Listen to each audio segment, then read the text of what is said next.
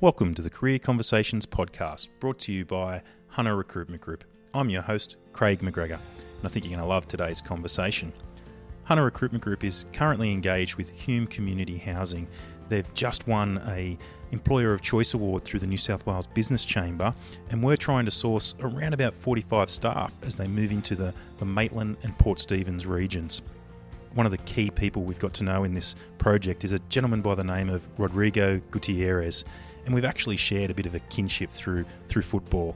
But more importantly, I've loved just getting to know this guy. He's a real thinker, he's an enjoyable character, and his passion for his customers and passion for housing just shines through. It's infectious. You'll hear that through the podcast, but more importantly, you'll hear about the twists and turns in his career and how he got to where he is today. More importantly, stick around till the end for his question or his answer to the Career Conversations Time Machine question is really insightful and thoughtful and one of my favourites. So sit back and enjoy a career conversation with Hume Community Housing's Rodrigo Gutierrez. Today's podcast is brought to you by Hunter Recruitment Group. People-centric recruiters, HRG looks to use technology and personal interviewing techniques to ensure the best fit possible for both the candidate and the employer. We operate labour hire and temp services for various sites, conduct permanent recruitment searches, and have an innovative program we call Temp to Perm. You can find us on the web, www.hrgroup.com.au, or search for us on your favourite social site, Facebook, Instagram, Twitter and LinkedIn. Whether you're an employer looking for a fantastic new team member or you're an individual seeking their next great career move, start a conversation with Hunter Recruitment Group today. So welcome to the Career Conversations podcast, Rodrigo Gutierrez. Thanks, Craig. Thanks for having me. And I got that right. Yeah, you did. You did. You did very well, actually. All right, so we're going to have a great chat about your career. We met recently. We're doing a bit of a project for your organisation, and it's been great to work with you. Why don't we start there? Tell us about what you currently do. So currently I'm the Strategic Partnerships Manager at Hume Community Housing Association, and what that role is basically, I'm responsible for making sure as we expand our business up into the Hunter that we're working with the right people, that we know who the key stakeholders are, we've engaged them, they know who we are, and we're clear about how we're going to work together. Yep. So you're based in Western Sydney, southwestern Sydney, is that right? Your organisation? Yeah, that's right. So we got 3 offices and they're across, greater Western Sydney. Okay. Yeah. And so you're making this move to the Hunter. So as the Strategic Partnership Manager, will you stay in Sydney or are you going to move to the Hunter? I'm in the project team temporarily. So it's a project team to build. Yeah, absolutely. Okay, so it's a project team responsible for leading the transition and so then phase. Once you've built those partnerships, you'll hand over to someone that you've found in this area. That's right. So we're part of the process, or the project is building a local team up here to deliver our services, and at some point in the next few months, as we get closer to go live or when we open our offices, I'll have the pleasure of handing over all that work, all the connections, some formal agreements as well, etc. So is that the role that you do in Sydney? Do you do that currently in Sydney? It's very similar. My substantive role in Sydney is senior manager responsible for our homelessness programs and our community development team, or more specifically our community cohesion team, and it comes under the umbrella of a department called Sustainable Communities and Partnerships. So the partnerships bit is quite central to the role and the work that we do in Sydney, like it will be up here as well. Yeah. So tell me about those partnerships. So some of the listeners might not know what a community housing organisation does, but what sort of partnerships are you forming? Who are they with? Yeah, look, they're primarily with non-government organisations or not-for-profit organisations that provide support, provide a range of supports to our customers. So we take a very sort of holistic view of our customers. Our primary focus is providing suitable housing for people in need. But once that's occurred, we start to look at our customers more broadly, more holistically, in terms of their goals and aspirations, and then what we can do to work with them to connect them to opportunities to achieve those goals and aspirations. So that might be around particular needs that they have around, their kids or employment or their health, etc. It's essentially allow them to succeed, whatever that looks like for that individual household. All right. So you've been successful in building those relationships here in the Hunter? Has it been good? Yeah, look, we've spoken to a whole range of stakeholders, not just services that provide direct support to what will be our customers, but also, local councils. Both councils have been fantastic. Local members of parliament. We've spoken to some businesses as well. We're really keen to work across a range of stakeholders, if you like. And the reception's been phenomenal, to be honest with you. I mean, everyone has been very welcoming, more than willing to, share their time and their insights. One of the challenges for us is to get to understand the new community or the community that we're going to be working in. And people have been awesome. And, you can see the excitement from people in them.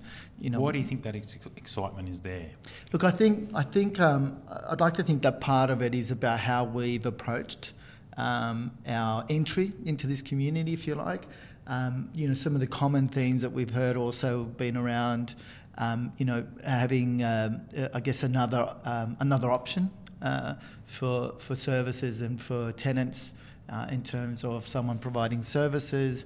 And the opportunities that will likely come with, or we're confident will come with that, to do some really interesting things, but also add value to the work that's already happening here.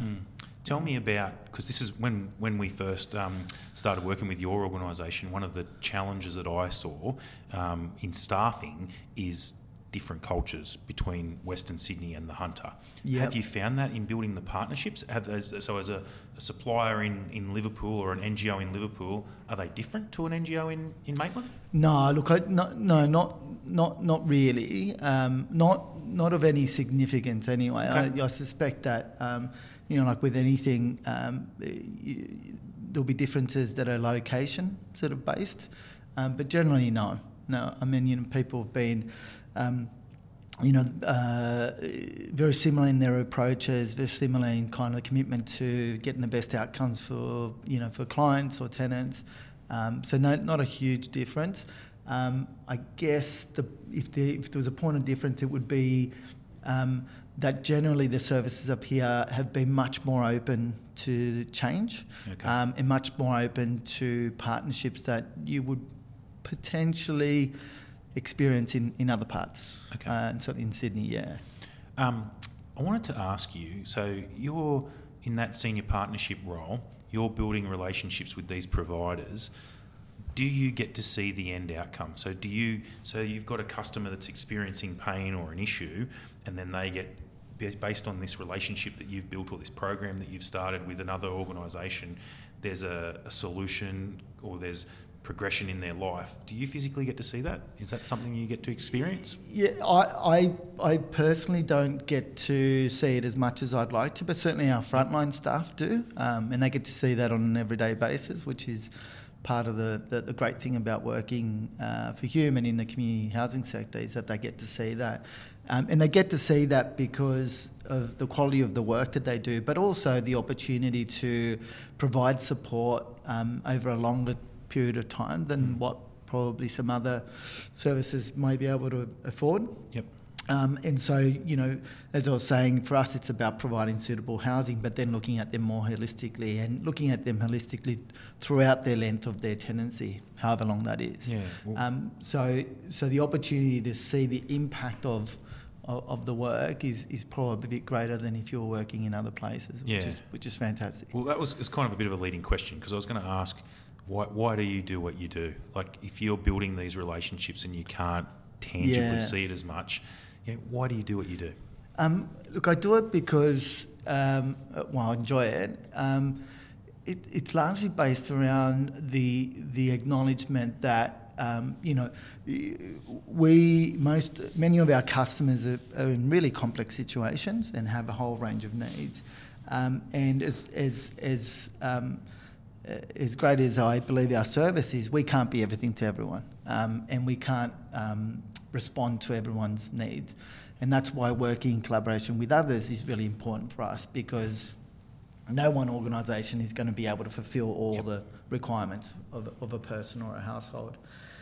And so we acknowledge that there's other organisations that have expertise that we don't, et cetera, et cetera. So that's why partnerships and collaboration is really important for us. It's a recognition that we can't be everything to everyone. Others are better placed to provide support or opportunities, and that collectively we can have a greater impact than if we went and tried to do things on our own. Yeah. So you dodged my question though. Why does Rodrigo do it? I do it because I love the opportunity to set up,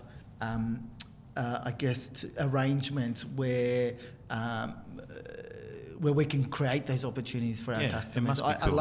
I love the challenge of working with people who, we have a common goal, but potentially different approaches, bringing people together, agreeing on a common goal, agreeing on how we're going to achieve that goal, and working towards that, and actually achieving that. If you think about bringing multiple organisations together and developing strong relationships, the power of that in terms of the opportunities that creates.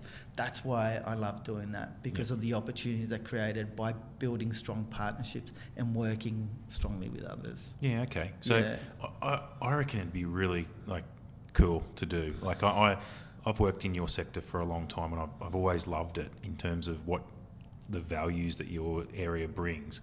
But in particular, what you do, and I'm going to ask you for an example, to go and find an organisation locally, use an example, Carrie's Place or someone like that, and go, let's work together and create a program to help people who are suffering from domestic violence, and let's do something really creative or educational or whatever to try and reduce that impact on your community. Give me an example of something cool that you've done. Who's a good partnership that you've created and how it's worked? On the spot. On the spot. That's a great question. Look, I guess I'll reflect back on. It doesn't have to be in the Hunter. No, it was my previous role coming to Hume was with Department of Family and Community Services, and I spent about 7 years working with them, basically doing place-based initiatives, or what they call back then in the department, community regeneration projects. And so I was a community regeneration manager responsible for place-based projects. So what does that mean? Well, essentially, throughout New South Wales, there's areas of high concentrations of public housing. In the old days, we were called housing estates. Yep. And there was a sort of at one point, the department and government realised or recognised that in those particular areas, you needed a concentrated effort in terms of, looking at the key issues for that community, getting engagement, getting collaboration, coordinating services, and trying to actually start to shift, the outcomes for those communities. They're really disadvantaged communities. So it's about looking at a particular geographical location and everything that's going on there, and actively working with the key stakeholders to agree on, including the people who live there, agree on what the challenges are, how we're going to address those challenges collectively, and then getting on with the business of addressing them. And it has it has a physical environment focus, it has a social, economic, etc., etc. So I had the pleasure of doing that in a suburb, two suburbs, adjoining suburbs in Campbelltown, a local government area in the Macarthur region, southwest Sydney. And so I got the opportunity as a community regeneration manager to work with a whole range of services and residents, community leaders, to start to really think, have a discussion about what was going on in that community. Been a few incidents, some what they call social disturbances, and things were looking pretty bleak. So, I was privileged enough to work with a range of services, community leaders, to have a look at what the issues were and what we could do to try and address it, and settle the community down a bit, if you like, and then look at kind of pushing onwards and upwards.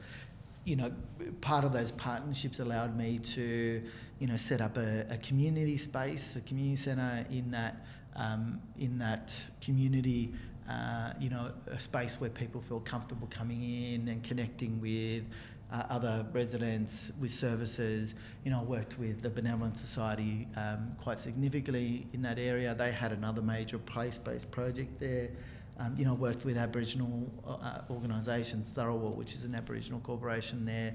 I worked with Aboriginal elders, the police, the local schools, the local health service, the local community services, etc., etc.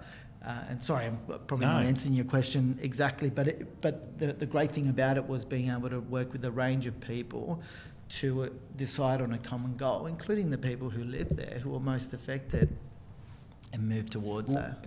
Really, if you described a really diverse stakeholder base, how do you manage that? How does Rodrigo build a relationship with an Aboriginal elder, with a politician, with a customer or a tenant of a public housing? They're all different people. Yeah. How do you manage that bit? Respect. Yep. Number one. How do you gain that respect? Because it must be hard. Look, it's by respect is earned. Yeah. By showing respect. Yeah. By showing respect, by listening to people. Yep. I was always clear working in that community that I didn't live there. I was a guest, if you like. Yep. And an invited guest, if you like, as well. So I was very clear that. And I was in a position where I wasn't the one being impacted by what was going on there. So I needed to really understand what was happening there. And the only way you can do that is by listening, by talking to people and listening and really listening to what they have to say. The other thing that I think allowed me to develop the respect and be able to play the coordination role and the role that I did was that I did what I said I would do. Yeah, okay. Yeah? You delivered. Yeah, I delivered. So I never promised anything that I knew I couldn't deliver. I never, what's the word for it? If the answer was no to something, it was with a very clear explanation. Yep. I never... So you didn't set up false expectations. That's right, yes. I didn't stuff people around. If I said I was going to do something, I did it. And fortunately, I was working with some amazing people and we were able to do that, what we did, quite well. And so people would see that, we were quite genuine in the work that we were doing and, after a while, and that we weren't going away either. Yeah. Because part of the challenge in working in those kind of communities is that there's lots of what they call kind of fly-by-nighters. People would come in, say, get hey, some government funding. Yeah, and they're around for a year, 2 years. 3 years, unfortunately, that's the funding cycle, and then the program finishes and they're gone. Or they come in 1 week and they're gone the next. We just didn't go away. Yeah. And people started to realise that we were fair income. Like we meant what we said. And eventually people came around to us and started to engage, and then the respectful conversation started, and that's how we started to gain trust, respect, and then that's how people allowed us to take and play the role that we played in that community because of that trust. And so were you working for the government then as well? Yeah. So I'm guessing that would be a stumbling block for some tenants or customers, that you're the government, you're the baddie type character, so that you probably would have had to prove yourself a little bit there as well. Maybe? Yeah, absolutely. I mean, I can't repeat some of the things that people said to us. We were there, but I used to say to my staff and the people that we work with is that no matter where you are, you always say hello, right? Regardless of what the response is, you just keep on saying hello. You treat people with respect.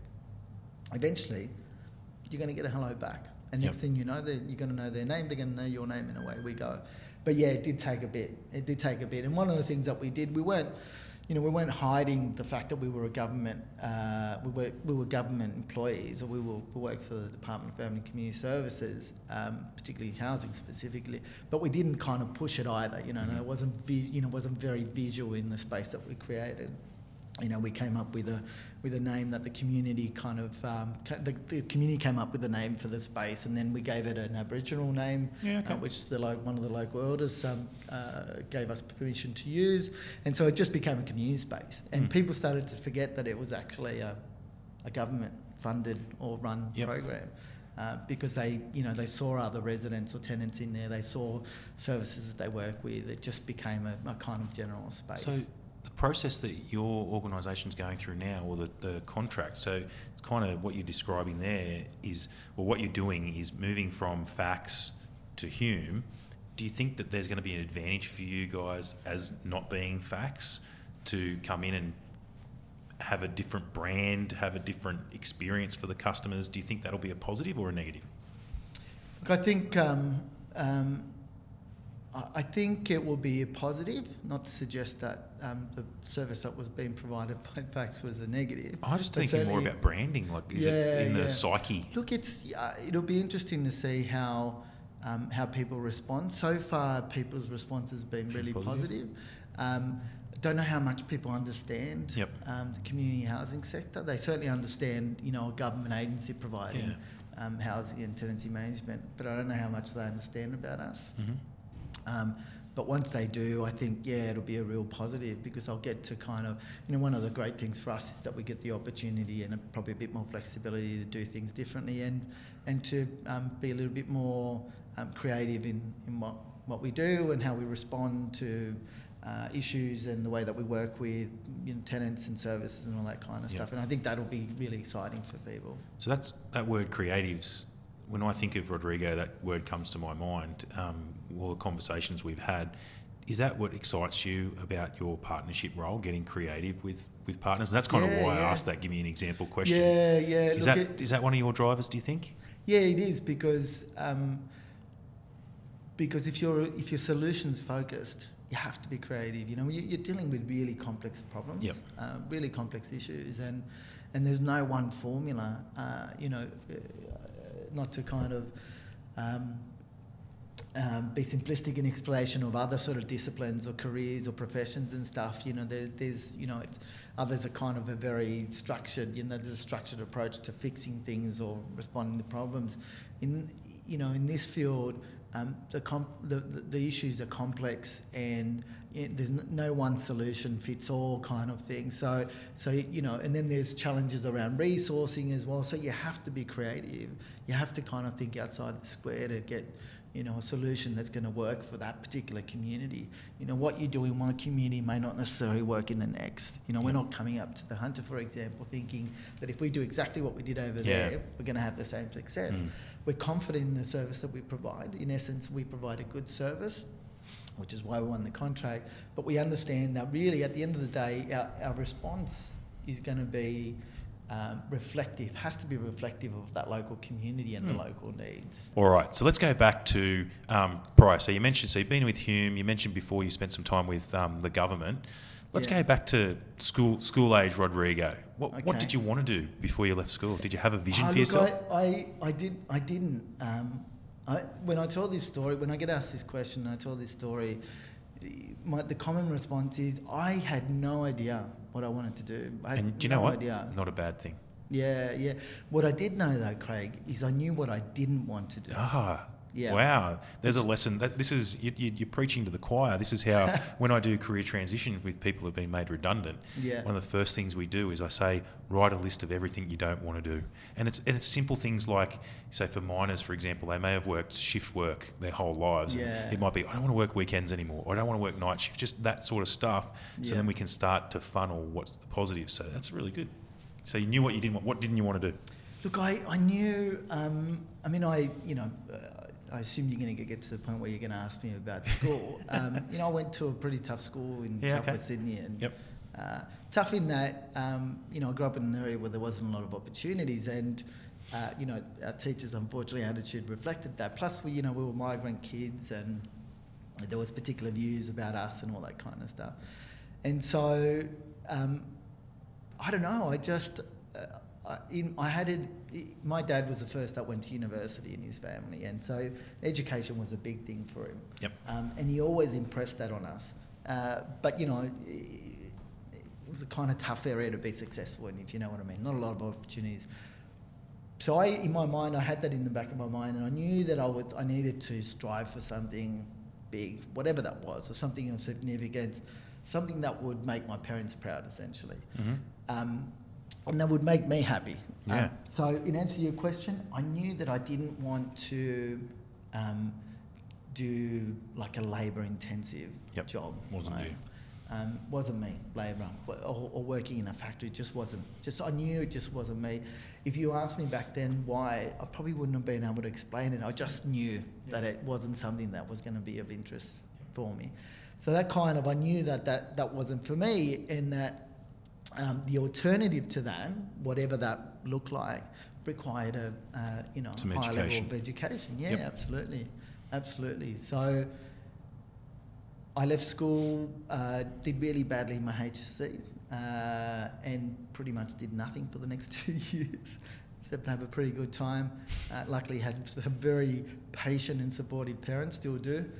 Very grateful for that. And then eventually found my way. Yeah, okay. So what was that? So did you go to uni? I did eventually. It's funny, I knew what I didn't want to do, wasn't clear what I wanted to do, but I was really good at the social sciences in high school. Really good. Did really well in the things that interest me, really badly in the things that didn't. Common story. Yep. And finished high school, had no idea what I was going to do, didn't have a lot of options, did really badly in my HSC, etc. And then, I did some part-time jobs. I tried to explore sort of... What sort of things were you doing? Oh, look, the main thing that I did was I was a pizza delivery. Yeah, cool. Driver. Yeah. So I washed dishes at Sizzler. Yeah. Got to start somewhere. I did that. And it was great. I mean, it kind of, it afforded me the space, I guess, to kind of work through whatever it was that I need to work through, and realise what I wanted to do and all that kind of stuff. And it, brought a bit more cash in and all that kind of stuff. Kept my parents off my back, all those things. And so I did a bit of that. And then, funny enough, my mum started doing volunteer work at a local community centre. And I don't know if it was her being a genius and kind of connecting the dots. Quite possibly it is my mum. Connecting the dots and going... You should come and help. But, she was there doing volunteer work. She thought, well, it's better than me being at home. Why don't you come and volunteer? So I did. And I started volunteering, and I realised how much I enjoyed working with the community. Yep. And then when my kind of understanding of community development and community work... I was going to ask, did you, when you were at school, social sciences, passionate, successful... Did you think there'd be a career in community and social? So we weren't aware. There was no awareness. No, absolutely not. Yeah. I mean, I don't want to kind of sound like I've got a chip on my shoulder, but really, teachers really had no expectations or hope for us. I mean, I did really well in the social science subjects and was an A-grade student, and I remember having a conversation in my legal studies class. The conversation started about going to university, which is always in the back of my mind because of my dad, and I got really excited because I was doing really well in that class, and I kind of equated doing well in that class and some others as having a good chance of going to university. So I said to the teacher, so do you think that I will go to university? And he looks at me and goes, you? Nah. Wow. Yeah, so that's the kind of responses that we were getting. So career, we'd go to a career expo, for example. I remember going to one, could have gone to more. But no one ever said to me, Rod, you're really good at the social science. Have you thought about becoming a community worker or community development worker? Never, ever. It was always, the trades, if you were that way inclined, or if you were smart enough and you were kind of had the capacity to get the grades, the usual lawyer, doctor, whatever. Hey, what was the degree your dad got? He had a degree, still does, in metallurgy. Yeah, okay. Yeah. Actually, he's got multiple degrees. That's the only one that I can remember. Yeah, good. Yeah. Because it's interesting, you mentioned that when you were talking there about parents and careers, and they do influence us. And so you're being influenced. My dad's gone and got a degree. I think I can go and do that. Hey, teacher, can I do that? Whereas, someone whose father's a tradie or whatever, they might be looking up to them and going, I'm going to do that as well. So, so for you, the pathway wasn't really clear, but you wanted to kind of explore it. But the interesting bit is it wasn't shown to you. There was no here is a pathway. You've just discovered it yourself. Absolutely. Well, initially through my mum, and then I got the opportunity to work with some really cool people at this community organisation, this community centre that I was volunteering at, and then discovered that I could, because at that stage I had no chance of going to university, that I could go to TAFE and do an associate diploma in community. So there's I think another it was pathway. in social sciences. Yeah, exactly. So this whole new pathway that I've always been aware of TAFE, and I generally understood what they offered and that pathway generally, but I didn't realise that there was one in terms of the kind of work that I wanted to do.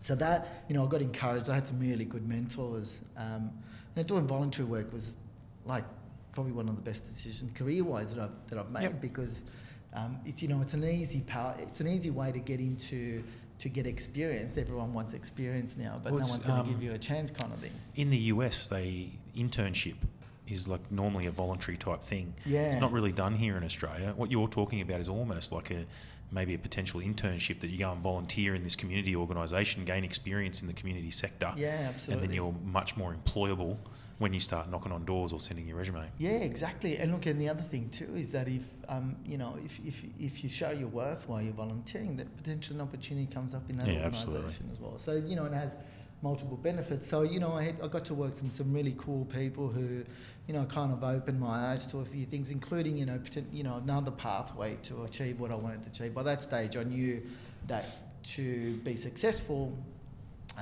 for me personally, was to get a university degree. I knew that was going to be able to open a few more doors for me than if I didn't. And so I went to TAFE, and then from TAFE, that was, I did a 2-year associate diploma in social science, and then ended up doing a social science degree.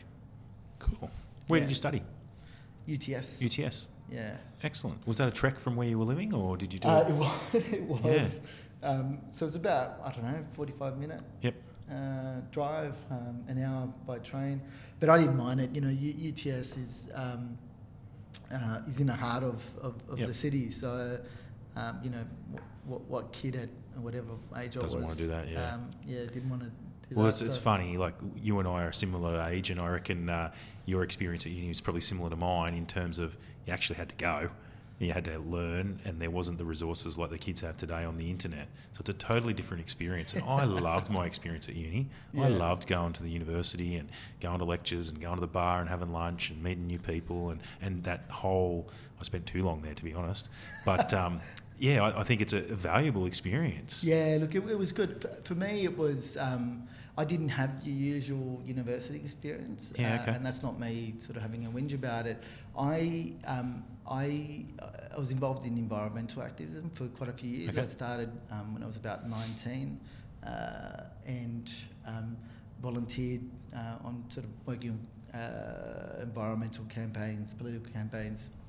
So when I got to university as a mature age student, I was really, my head and heart was in that work as well. So I, and the university is in the city, and I'd walk out the front door of our building, and I was, on one of the main streets. So you kind of, it's not like you were in a nice leafy campus. Yeah, and there's a central point where people gathered and all that kind of stuff. So I'd go off and do my thing. So I didn't have your usual sort of university experience, but managed to meet some great people. One of which I'm still friends with over 20 years later. Yeah, it's pretty cool. Which is you can't complain about that. But it was a really cool university. I chose the degree because it was quite different to some of the other social science degrees that were being offered by other universities, and it was more aligned with sort of where I was at and what I wanted to achieve in terms of knowledge and all that kind of stuff. Why did you do the degree? Could you have gone and got a job in the sector without the degree? Yeah, I could have. Look, to be honest with you, part of it is the prestige, being able to say I have a university degree, particularly completion. From where I came from. Absolutely. So to be able to say that I've been able to achieve that, I knew it would have made my parents, and still does, super happy. So that was part of it. But also, I kind of think recognised that I needed to put some structure around my thoughts and get, my thoughts, my view of the world's been shaped by my personal experience and, coming from South America and all that.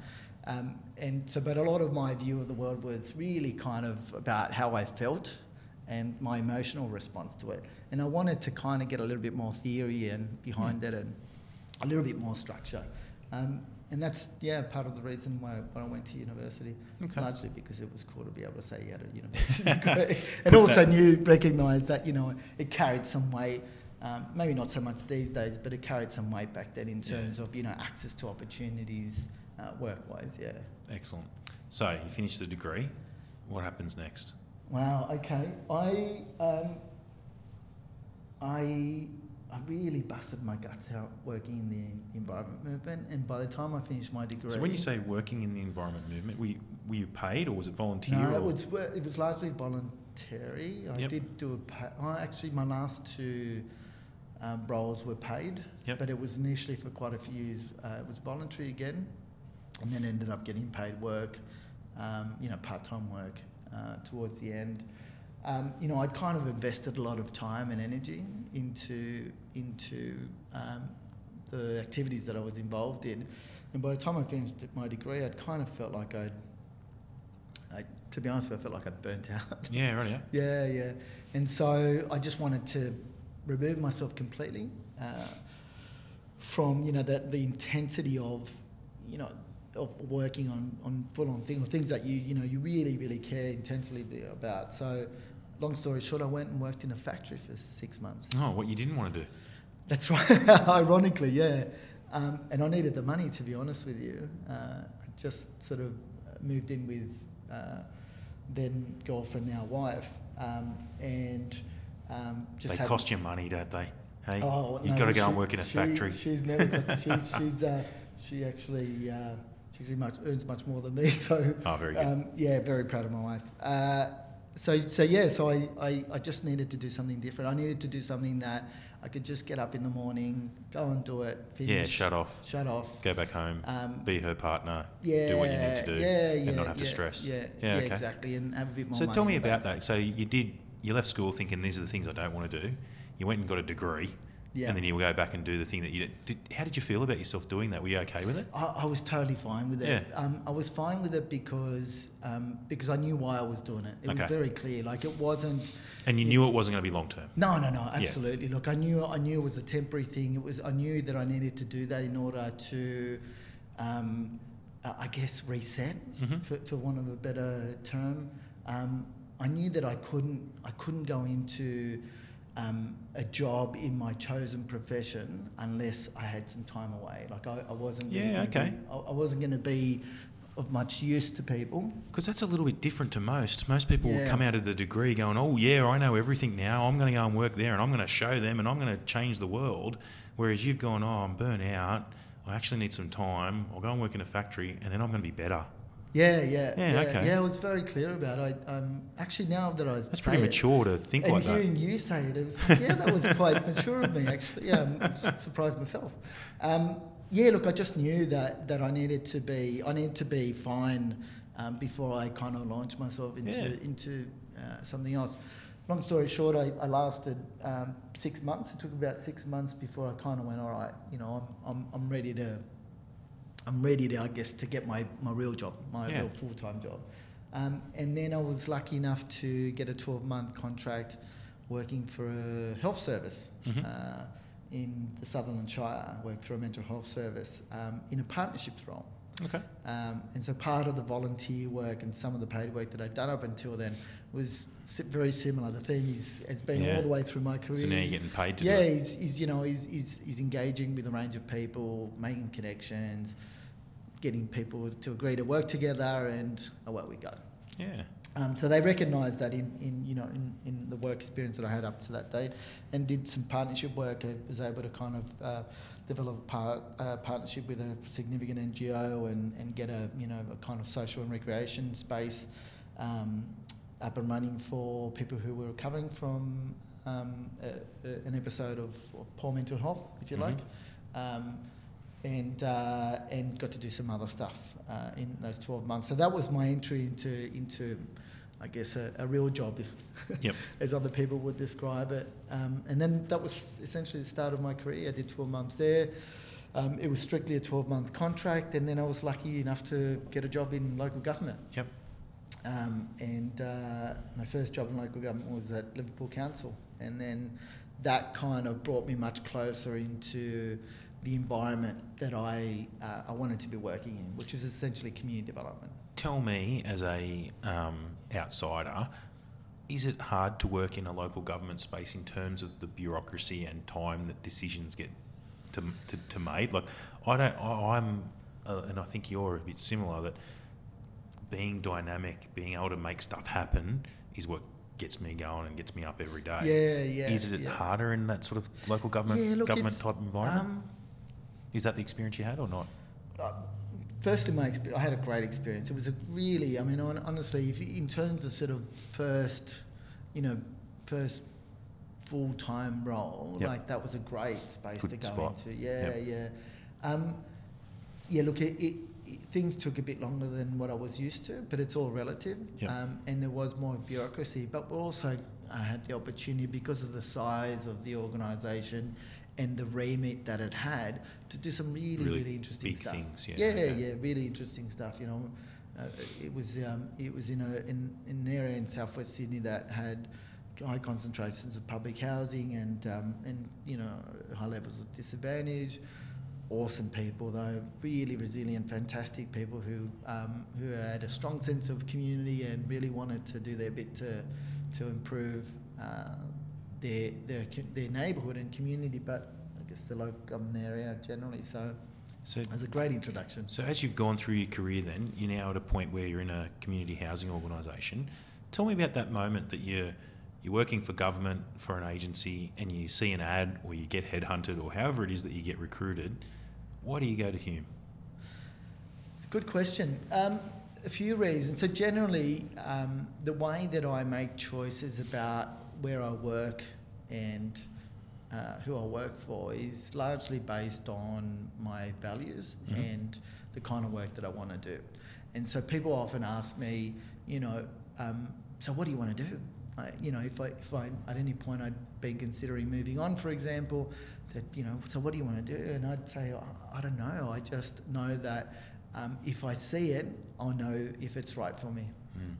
I'm open to whatever opportunity, as long as it's within the kind of community, general community realm. But if I see it and I feel it and it looks like a great opportunity, and particularly if it looks like it's going to be a challenge and I'm going to be able to learn, that's the bit for me. When I was leaving Fax, it was almost a logical thing, to be honest with you, because by that stage, I've been at Hume. Last month it was 4 years that I've been at Hume Housing. By that stage, it was very clear, most of my working life had been in social housing communities. And that's where I want to be working. That's the space that I want to be working in. So it almost seemed like a logical... The right place to go. Yeah, logical next step. And also recognising that, the sector's growing. And it was clear back then that the sector was growing and there was going to be opportunities for it. That I was going to be able to do the kind of work that I wanted to do at the level that I wanted to do it and have a really strong chance of having the impact that I wanted to have. And so it's turned out. Very good. All right. Before we finish up, I want to ask you a couple other questions. Sure. Outside of housing Rodrigo, unfortunately, I've got to know a couple of things about you, like that you're a Liverpool fan, so we won't hold that against you. Yeah. But football seems to be a passion of yours. Oh, yeah, absolutely. Is that South American flavour? Why is football your thing? Oh, look, wow, it's a great question. Yes, look, it is. A lot of it's to do with my background. I was born in Chile and, grew up with it as a cultural thing, as well as a kind of the predominant sport where I grew up. I just love the game. I mean, there's no other game that... there's a few things. There's no other game that takes you on such a full-on ride. Yep. You get some boring games, and that's what the kind of non-football people focus on. But the emotions, the tribal, the connection, the passion, the experience, from low to high to high to low, within probably a minute. Yeah, absolutely. 20 seconds in the Champions League final it took, mate. Exactly. And look, the other thing I love about football is the way that the power it has to bring people together. Yeah, absolutely. And you like any walk of life is playing the game. the other great thing about football is that it's a lifelong sport. You can start playing that game at 4 years of age and play until your body just doesn't let you play anymore, which could be 40, 50, 60 years old. My football team at the moment, the oldest guy I think is, I'd say 65, close to 65. That's awesome. I mean, he's quite limited in what he can do, but he's still out there really enjoying it, and, you know, et cetera, et cetera. I mean, you know, how many sports are like... Yeah, 100%. Are you sick of me asking you about Maitland Magpies and how good we're going and telling you all about their success? No, I'm not actually. My knowledge of Maitland before I started this role was almost non-existent, and I've been really, really, really pleasantly surprised to get to know the area, the many wonderful things, including the mighty football team it has. Yeah, that's right. Yeah, absolutely. Okay. What else do you do outside of work? What makes Rodrigo tick? I've got quite a few passions actually, which I could talk about all day.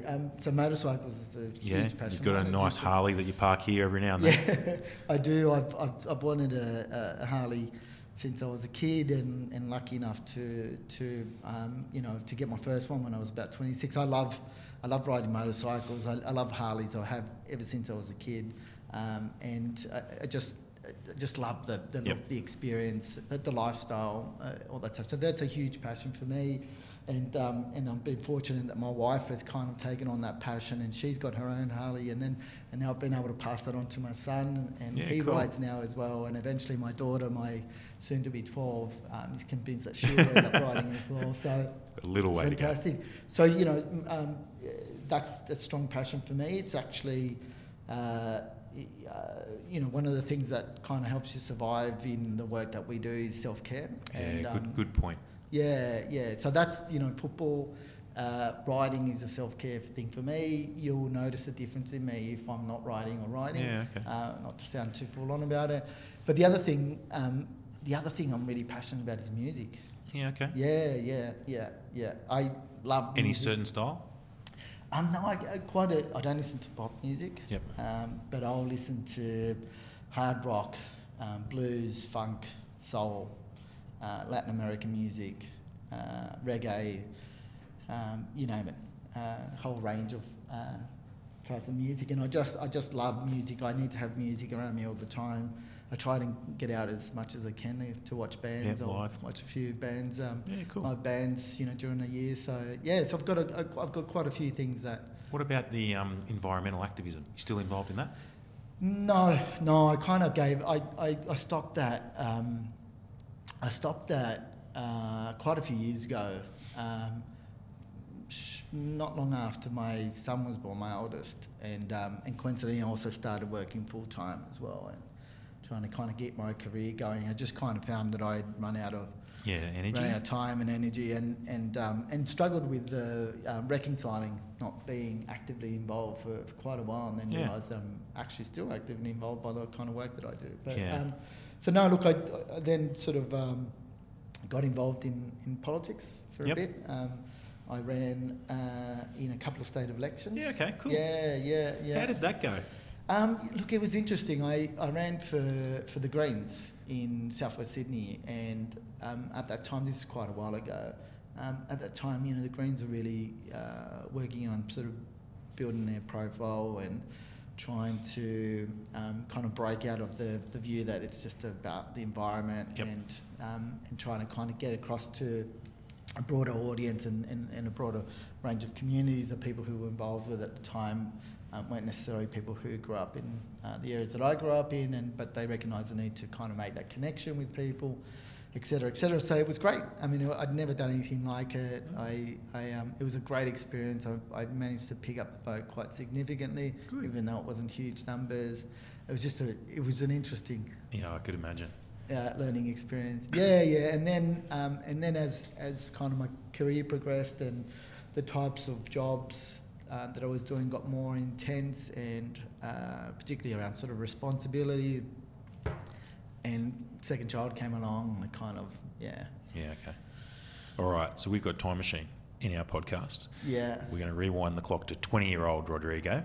If you could go back to 20-year-old and give him some advice today, give him what you know, what would that advice be?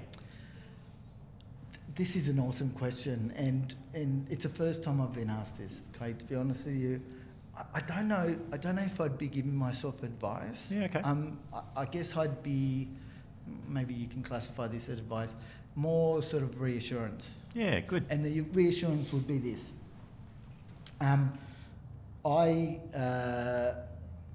That I'm really glad that I stuck to my guns. You know, I knew what I wanted to do, or that I wanted to have an impact, I guess, in this world. Yep. And I didn't waver from it. So you'd be going back to 20-year-old and saying, it's okay, you're going to be successful, you're going to do the things that you're passionate about. Yeah. Well done, stay in the course. Yeah. It'd be almost like like a little bit of a pat on the back and go, good on you for kind of sticking to your guns, sticking to kind of your values and persisting, and, you know, and the fact that you stayed true to those values and that view of the world, if you like, or particularly the values, like it served you well. Yeah. So it would be more of a pat on the back to go, good on you for being stubborn. Love it. Excellent. And good persistent. answer. Yeah. Well, thank you so much for your time today on our podcast, and I'm sure I'm going to get you to a Magpies game soon. You certainly will. Thanks, Cheers. Craig. Thanks, Rodrigo. Thanks, mate. Thanks for listening to the Career Conversations podcast, brought to you by Hunter Recruitment Group, and special thanks to our guest today, Rodrigo Gutierrez. It was a great conversation, and I hope you got something out of it. If you'd like to learn more about Rodrigo, we'll leave his LinkedIn profile URL in the show notes. If you've been inspired and would love to find out more about the roles and opportunities that are available with Hume Community Housing, please check out our website, which is hrgroup.com.au. If you love listening to this podcast and you're a first-time listener, again, go to our website and check out the podcast link, or you can subscribe via Apple at Podcasts and listen to some of the great conversations we've had in the past with individuals from all walks of life, and we talk about how they've got to where they are in their career. Thanks again for listening to our podcast. Until next time, I'm Craig McGregor from Hunter Recruitment Group.